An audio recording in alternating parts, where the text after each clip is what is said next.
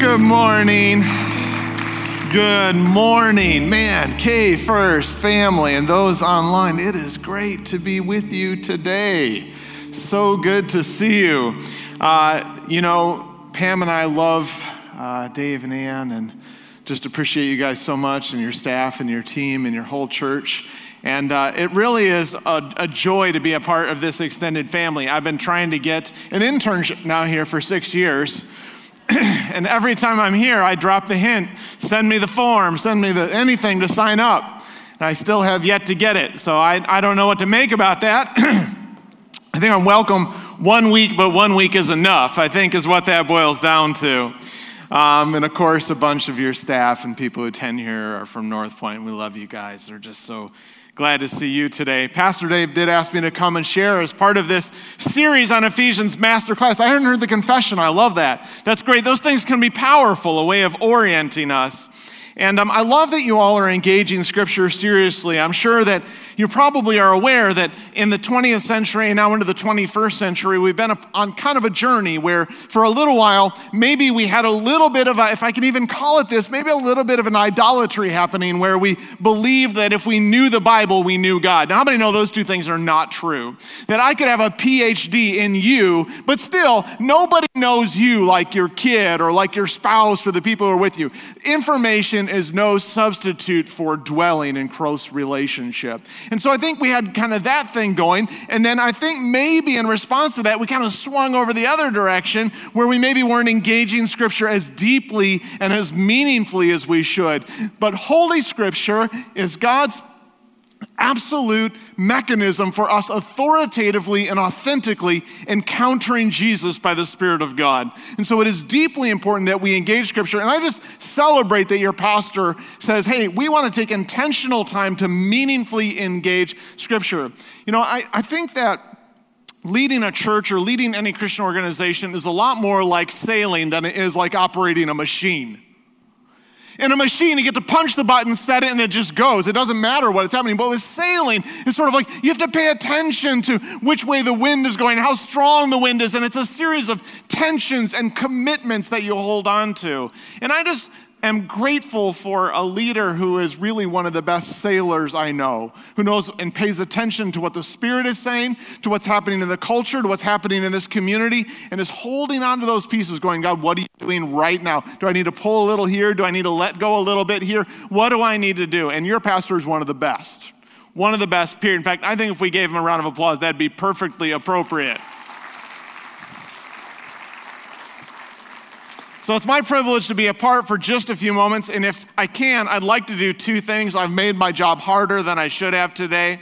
I apologize for that. That means I'm going to have to go just a little bit quickly. If you've heard me speak before, that I speak quickly anyway, so I'm going to do my best to be quick, clear, and crisp. If I'm not, just say, don't say anything.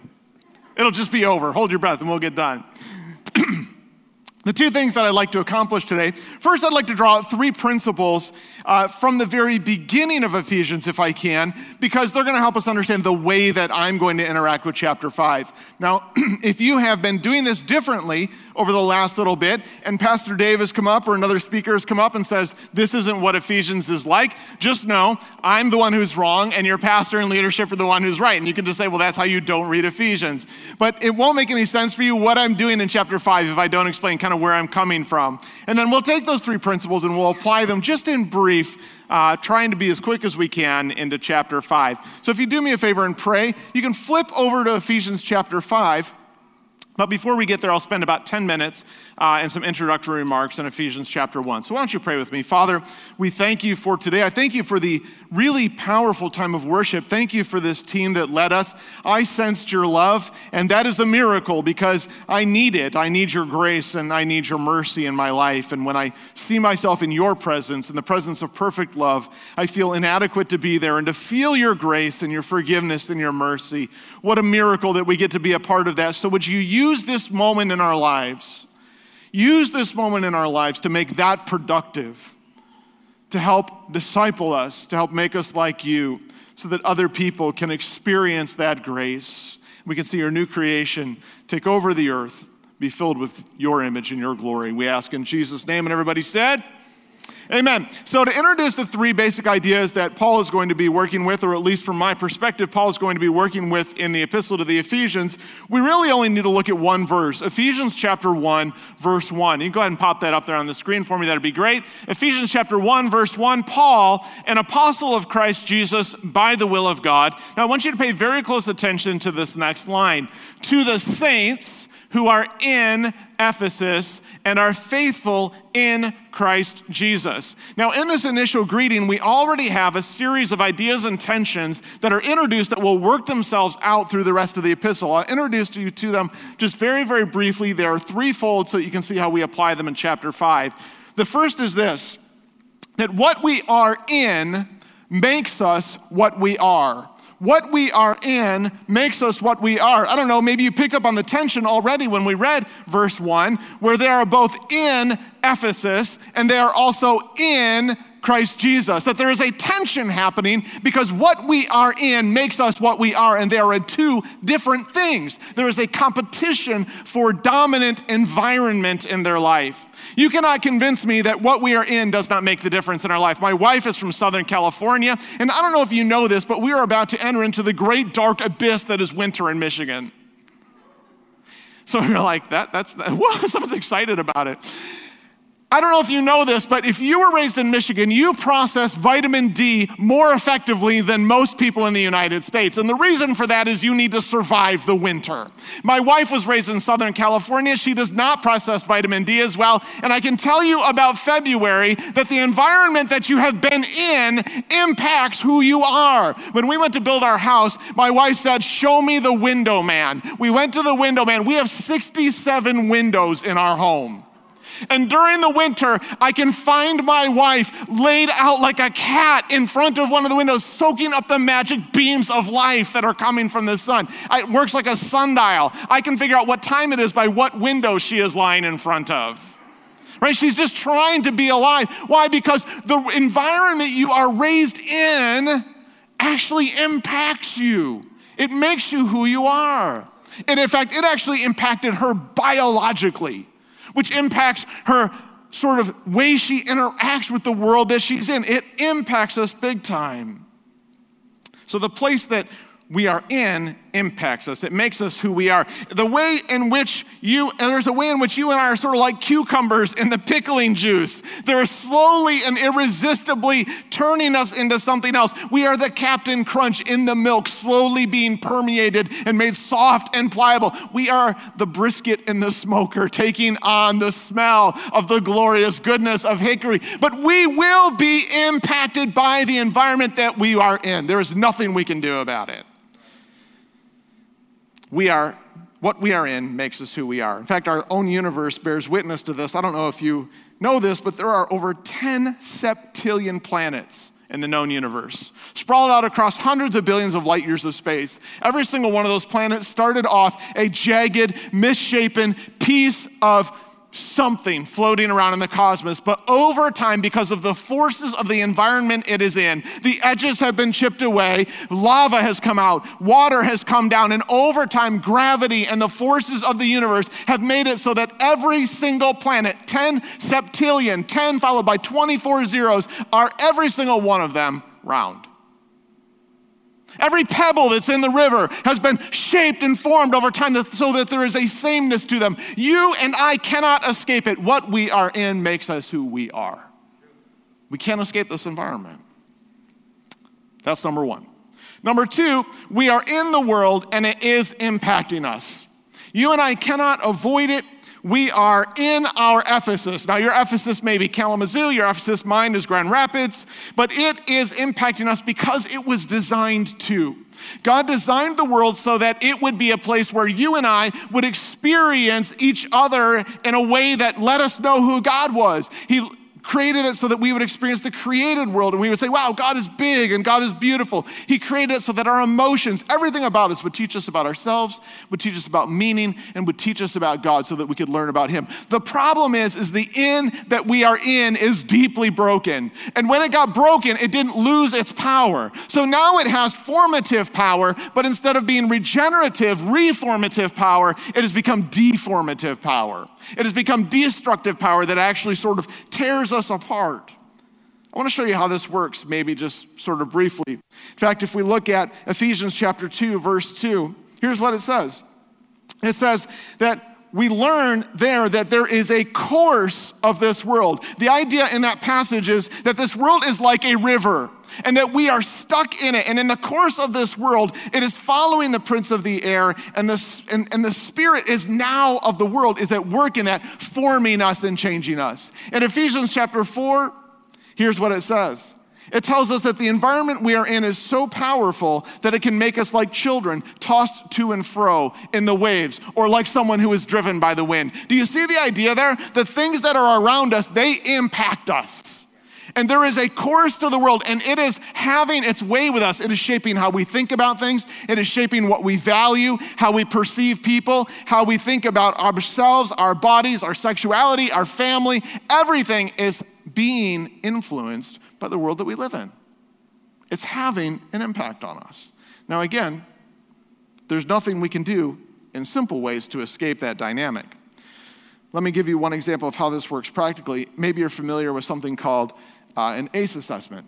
It's a simple assessment, 10 questions that helps us assess based on 10 simple questions about difficult things that might have happened to us as children, what kind of impact that might have on our lives. And if the crazy thing is 10 simple questions, if a person answers yes to 4 or more of those, here's what we know will happen statistically. An ACE score of 4 or more means that the person is 7 times more likely to be an alcoholic or to display some other kind of addictive behavior. Sexual addiction, drug addiction, workaholism. Why? Because what we are in makes us who we are.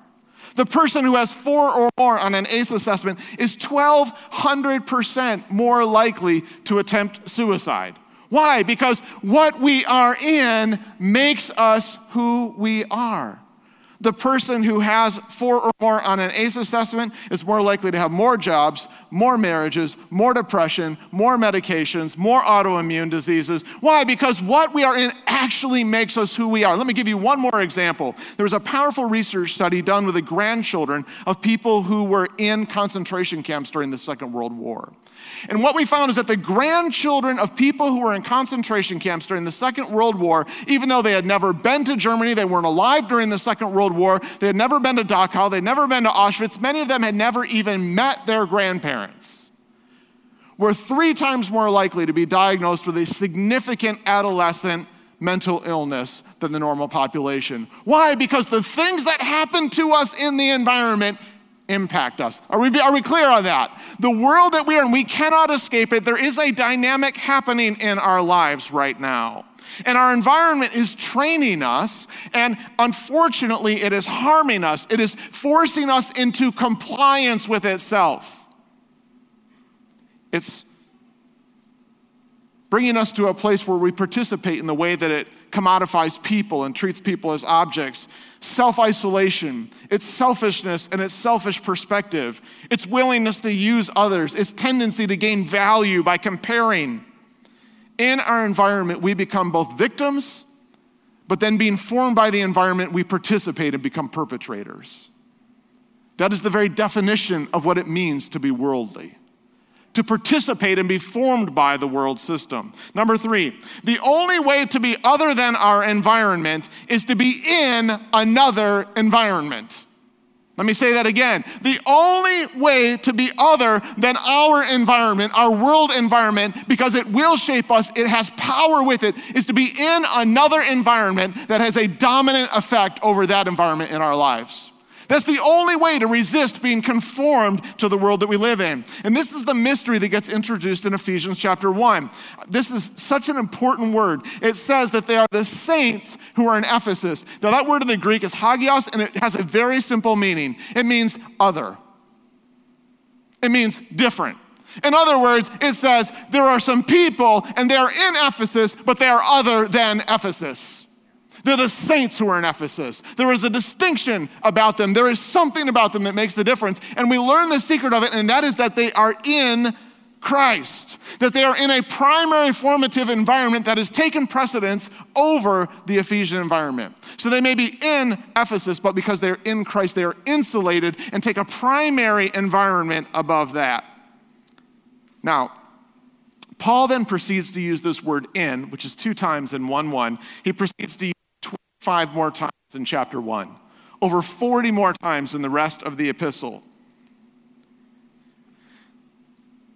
But critical to his argument is a very, very important idea. And it's this: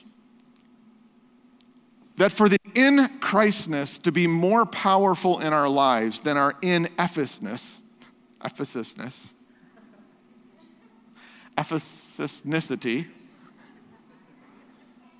for it to be more powerful, listen to me very carefully. It can't be a faith statement. It can't be something we believe. It has to actually be a formative environment that impacts our lives on a daily basis. So believing that God loves me is different than being loved by God. Believing that there is a God out there who has a purpose is different than experiencing the purpose that God has for me.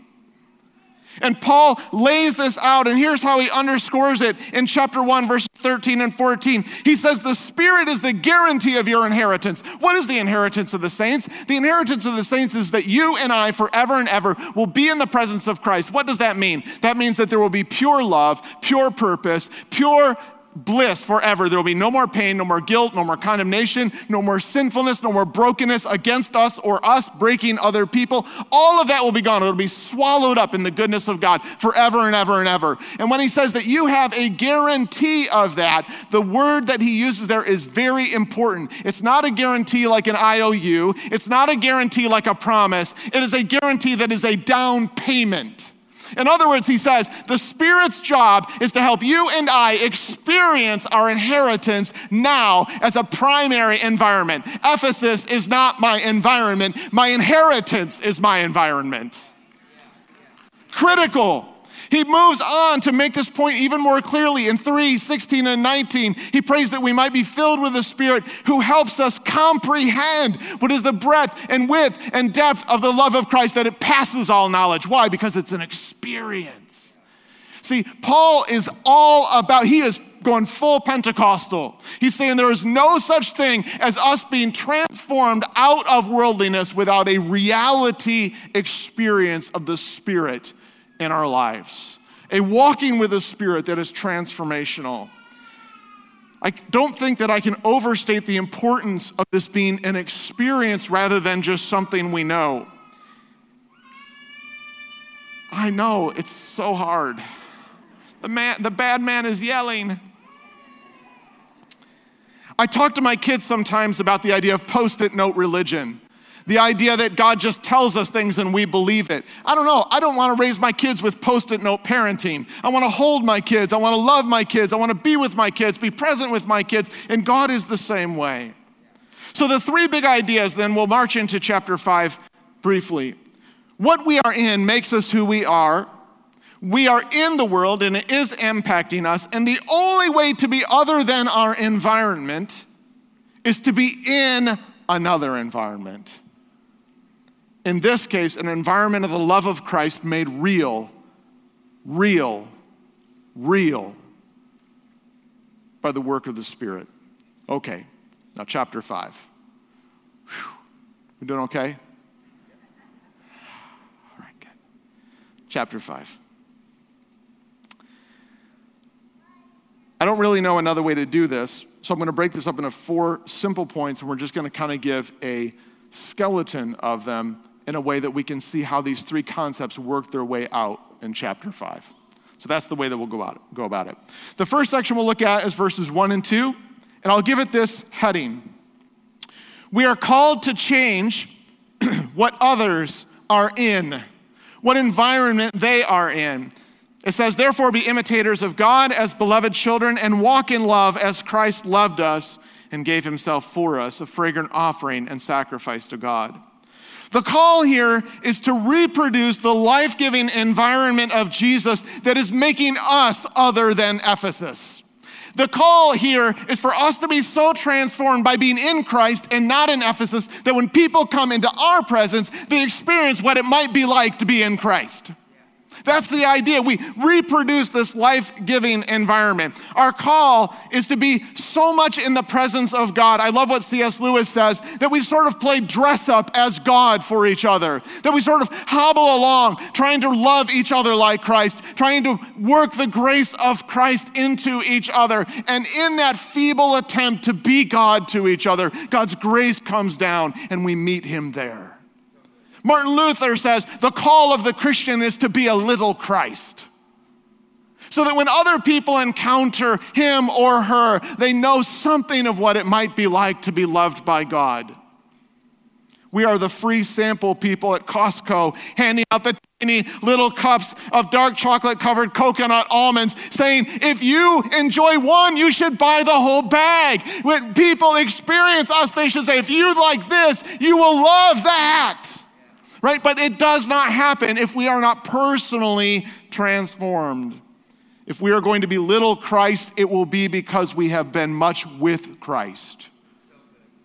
We simply cannot be in the world and not with Christ and become like Christ and fulfill the mission. It's not possible, because the world, Ephesus, doesn't make people in the image of Christ. Only the environment of the Spirit does.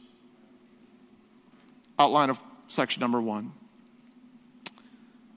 We are called to change what others are in. Then Paul warns us in the next verses 3 through 14, that we cannot change the environment others are in if we are still in it ourselves. Physician, heal thyself. Note the environment language in the text. Let's read it. We'll read just verses 8 through 11. For at one time you were darkness, but now you are light in the Lord. Walk as children of light. For the fruit of light is found in all that is good and right and true. And try to discern what is pleasing to the Lord. Take no part in the unfruitful works of darkness, but instead expose them. Note the environment language. There is dark and there is light. At one time you were darkness, but now you are light. And he goes on to say essentially this. If you are light, now this is great logic, you can't be dark. There is no such thing as light and dark in the same space. You are either light or you are dark. And the problem becomes that if our job is to reproduce a Christ environment for other people and we are in the dark, we can only reproduce one thing, the dark. It's not possible for us to be anything other than what we truly are. Paul kind of goes for the jugular here. And we can't pull back from the text. This is one thing I love about reading Scripture consistently, is that it demands that we not just gloss over sections that make us uncomfortable. Paul, in essence, says here that there are 3 kinds of ideas: sexual immorality, impurity, and covetousness. And in essence, he says if we are sexual users, if we are defilers, or we are people users by default, it is a sign that we are more in Ephesus than we are in Christ. And until we get that sorted out, we can't be a part productively of bringing other people to Christ. All we can do is leave them in Ephesus. And I think it would probably be honest of us to say, whether we're online or we're here, that this probably resonates with some of us. That we have a besetting sin, if we can use that Bible language. And it could be rage. I'm not talking about a little bit of anger, but it could be rage. It could be sexual. It could be bitterness. It could be jealousy. It could be greed. But it controls us. It is the thing we are in. If I were to ask you what defines your life, it would be trying to establish value because someone told you that you were not worthy. It could be I'm trying to find ways to satiate my sexual pleasure. It could be I'm trying to find ways to fulfill my economic needs so that I can feel as though I have value. And what's interesting about us is we know that it's not right, and so we try to find ways to compensate, don't we? We give and we serve and we pray and we come to church and hoping that all of the things that we do in the light will somehow outweigh the darkness. That somehow, in the balances of God, he'll find a way to wink at this darkness. When the reality, Paul says, is, I'm sorry that God, we sang this morning, he loves us too much to leave us that way. He loves us too much to leave us in our darkness. That's heavy, I get it. But Paul isn't going to leave us there. Because the escape from being in the world isn't exactly what we might think. It's not white-knuckling obedience. I think sometimes we think Christianity is asking God for forgiveness and then holding on for dear life, just hoping we can keep from doing something awful until we die. Yes? That was my experience when I became a Christian. I'm like, okay, I stopped doing horrible things. I hope I can keep stopping doing horrible things. Just long enough to make it to heaven. But the good news is that really isn't what Jesus is after. Because he knows at the end of the day that our problem isn't really a holiness problem, our problem is a wholeness problem. That sin isn't our fundamental problem, it is a byproduct of our fundamental problem. So I want you to listen to Paul as he transitions into the third section, verses 15 through 21. Changing who we are is not something we do. Starting in verse 15, look carefully then how you walk. Pay attention, not as unwise, but as wise, making the best use of time. Here's another one of those examples where Paul says the life that you're caught in is destructive to us because the days are evil. Therefore, do not be foolish, but understand what the will of the Lord is. And do not get drunk with wine, for that is debauchery, but be filled with the Spirit. Why? Because the Spirit reveals the love of Christ and creates a new environment for your life. Be filled with the Spirit. And when you're filled with the Spirit, you'll address one another in psalms and hymns and spiritual songs, singing and making melody to the Lord in your heart, giving thanks always for everything to God the Father in the name of our Lord Jesus Christ, and submitting to one another out of reverence for Christ. I love the hopefulness of this text. Again, our holiness issue is not something we have to work our way out of. So if we found ourselves in the previous section saying, that is me, if anyone knew what my sexual addiction was, if anyone knew what my greed addiction was, if anyone knew the anger and the bitterness that legitimately controls me, it is my environment. You want to talk darkness, it's right in here. The good news is you don't have to work your way out of it. Paul shows up and he says you can't work your way out of it because it's not something you're doing, it's something you are. Now that may sound like worse news at first, but the good news is that it's not on us. It can only be a miracle from him. It can only be a transformational event. It can only be because a new environment descends on us and transforms us. In fact, Paul would look at us and he would say, the fact is you are behaving the way you are behaving because you have been in a broken system. And you need to get in another system that heals you and brings wholeness and brings restoration. I will resist the urge to mention the Bacta tank from Star Wars. But you need to get yourself into another environment. Look at the effects of not being in the Spirit. Debauchery. In other words, using, ridicule, insult, harm, self-centeredness, sexual self-centeredness. And it's not just wine, it's anything that prevents us from getting into the presence of God. Because the battle here, and I love this about this passage, when he says, do not be drunk with wine, but be filled with the Spirit, it harkens back to two passages in the Song of Solomon, where being filled with wine is compared to the love of the lover. And it is this idea that when a person is filled with wine or a person is filled with love, the object that they are focused on takes precedence. It is their environment. It is their influence. And so when he says, don't be drunk with wine, but instead be filled with the Spirit, it is a battle between influences. And so I could even talking about Jesus could be my influence that keeps me from the environment of Jesus. Working for Jesus could be the environment that keeps me away from being in the environment of Jesus, the transformational presence that he has. It's important. When that happens, when we're filled with the Spirit, I love how he describes it. I don't know how you feel about yourself. I don't consider myself the most spiritual person in the world. Anybody feel that way? You meet these people and they're just like, bless God, you know. You catch them, you walk into the bathroom and, if you're a guy, they're standing at the urinal and they're like, praise God from who? I'm like, hey man, I'm just trying to go to the bathroom here. You meet these people. I don't feel like I'm the most spiritual. But if you read this description, it says, when you get filled with the Spirit, something is going to happen, and it's not going to be false, and it's not going to be phony, it's not going to be put on, it's not going to be a show spiritually. You're going to be so full of the love of Jesus that out of your heart is going to flow psalms and spiritual songs, that you're going to look at your brother and you're going to love them and care for them and nurture them. That you're going to be in such a different environment that where it used to be chaos to be in your presence, now it's life-giving to be in your presence. Where it used to be a taker from others, now people come to your presence and they give. People, when they get into your presence, it's like they just walked out of the Arizona sun into the mall AC, man. They are feeling good because you have been transformed and I have been transformed by the Spirit of Christ, legitimately. Then, in our last little section in chapter 5, Paul gets down to the nitty-gritty, and he challenges us and says, if we are in Christ's environment, please, because often when we say in Christ, we take that as a faith statement, right? I'm in Christ. Okay. But if you read Ephesians, Paul doesn't mean that as a faith statement. He means that as an experience by the Spirit. A faith statement does not give you a new environment.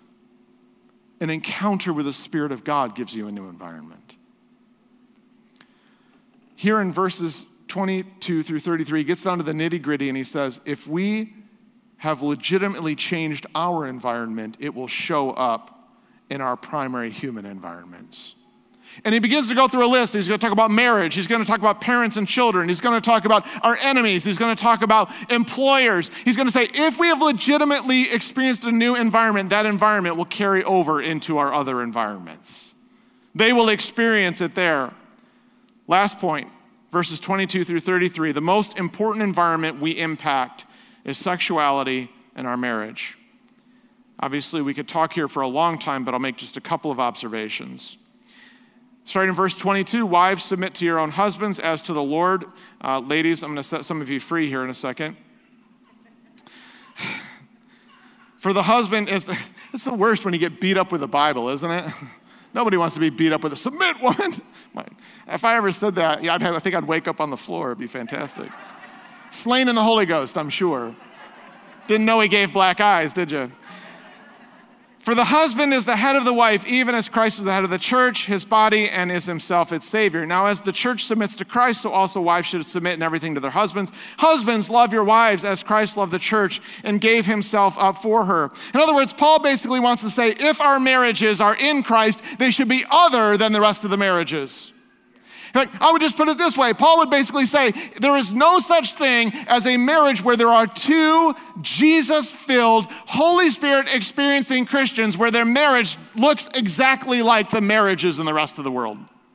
That there's a transformative effect in our lives. And I want to give you just two simple examples of that. The first is, Paul actually pulls a pretty interesting power move here. A lot of times this passage gets built up and it's sort of like, women, you need to submit to your husbands. That's actually not what is at play here. In the city of Ephesus, which is modern day Selçuk, I don't see where Kyle went. Kyle was in here. Oh, there you are, man. We were in Ephesus together. And in that city, what a lot of people don't know about it is that it has a strong history of female dominance. So it is actually believed that the city of Ephesus was founded by the Amazons. That's ancient mythology. There may be some piece of truth to that. But how many know when you believe your city is, founded by warrior princesses who don't need men, it sort of has that kind of vibe to it as it moves forward. It had more female governors than any city in the ancient world. Had 28 female governors during the Roman Empire, way more than any other place. And the entire cultus of Artemis, which worshiped a female god, all of the high priestesses were females. So the political apparatus and the religious apparatus were both female dominated in Ephesus. Men were sort of utilized for two things: grunt labor and reproduction. How many women are like, man, does that feel familiar? Hello, last 2,000 years. And so what's happening in this is Paul is looking at it and he's saying, no, I'm sorry, that's not acceptable. It is not acceptable for the women to look at the men and to disrespect them and not treat them as equals. And it is unacceptable for the men to look at the women and to not love them even though they are being disrespected. So both men and women are supposed to be respected, and both men and women are supposed to be loved. Are we okay with that? But Paul comes on the scene and he says, I'm sorry, if your marriage is going to be in Christ, it's going to have to be other than Ephesus. That's number one. But then Paul moves into the issue of sexual union, and I'll wrap up here. And he says there in verses 31 and 32, therefore a man shall leave his father and mother and hold fast to his wife. You might have cleave, which is a much sexier word. Am I allowed to say that? Sorry.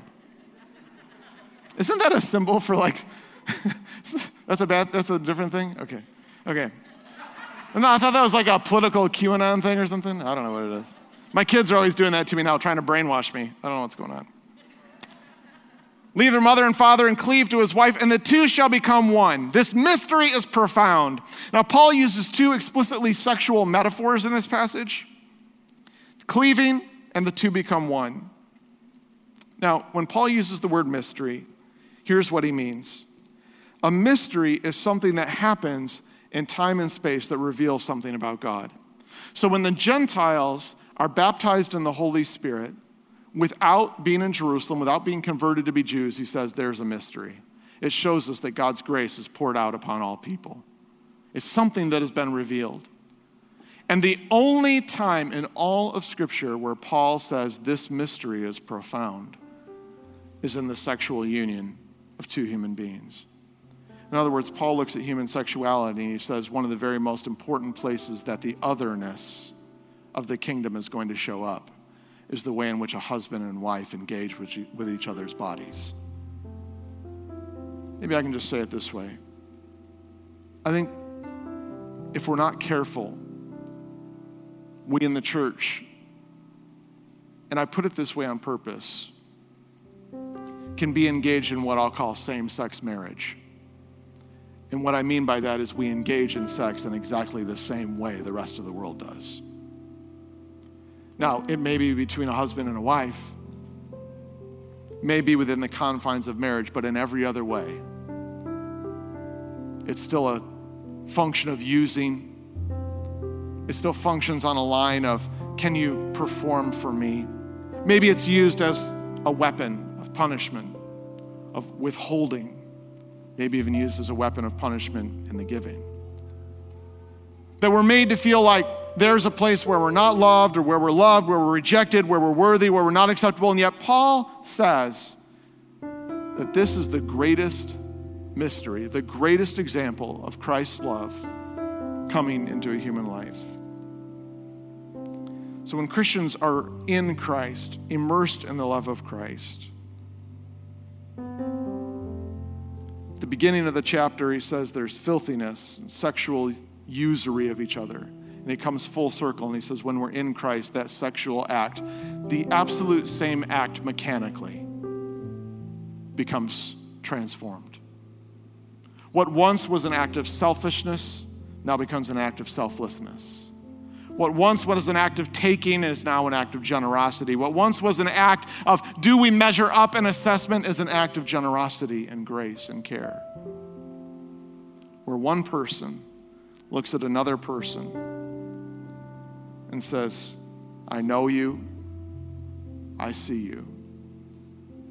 I know that JP, you're a 46-year-old man with a little belly. Nice little bald spot that's getting bigger. My hair's meeting in the middle. And my wife looks at me and she says, you are desired. I look at my wife after 3 children, and I look at her and say, you are desired. My wife looks at me after maybe I've not been at my finest moment, and she says, you are worthy of being loved. I look at my wife, you're worthy of being loved. See, this being in Christ thing transforms everything. Transforms everything. Let me pray. Father, I know we've come a long way, and I'm 8 minutes over. But I ask you one very simple thing. I think if Paul were to pull aside the American church at large, and certainly my heart at times, and if I had to guess, some of my friends here, if he were to pull us aside, I think what he would say is until we take the time to be in another environment, to actually spend time with Jesus in a way that's real by the Spirit. Until we carve out a space in our life that allows Jesus to become more real than the abuse, more real than the stress, more real than the comparison, more real than the past, than the sin, than the hurt. Until we carve out time where we can experience another environment, we'll just become another round planet, another smoothed over pebble. The environment of this world will have its way with us.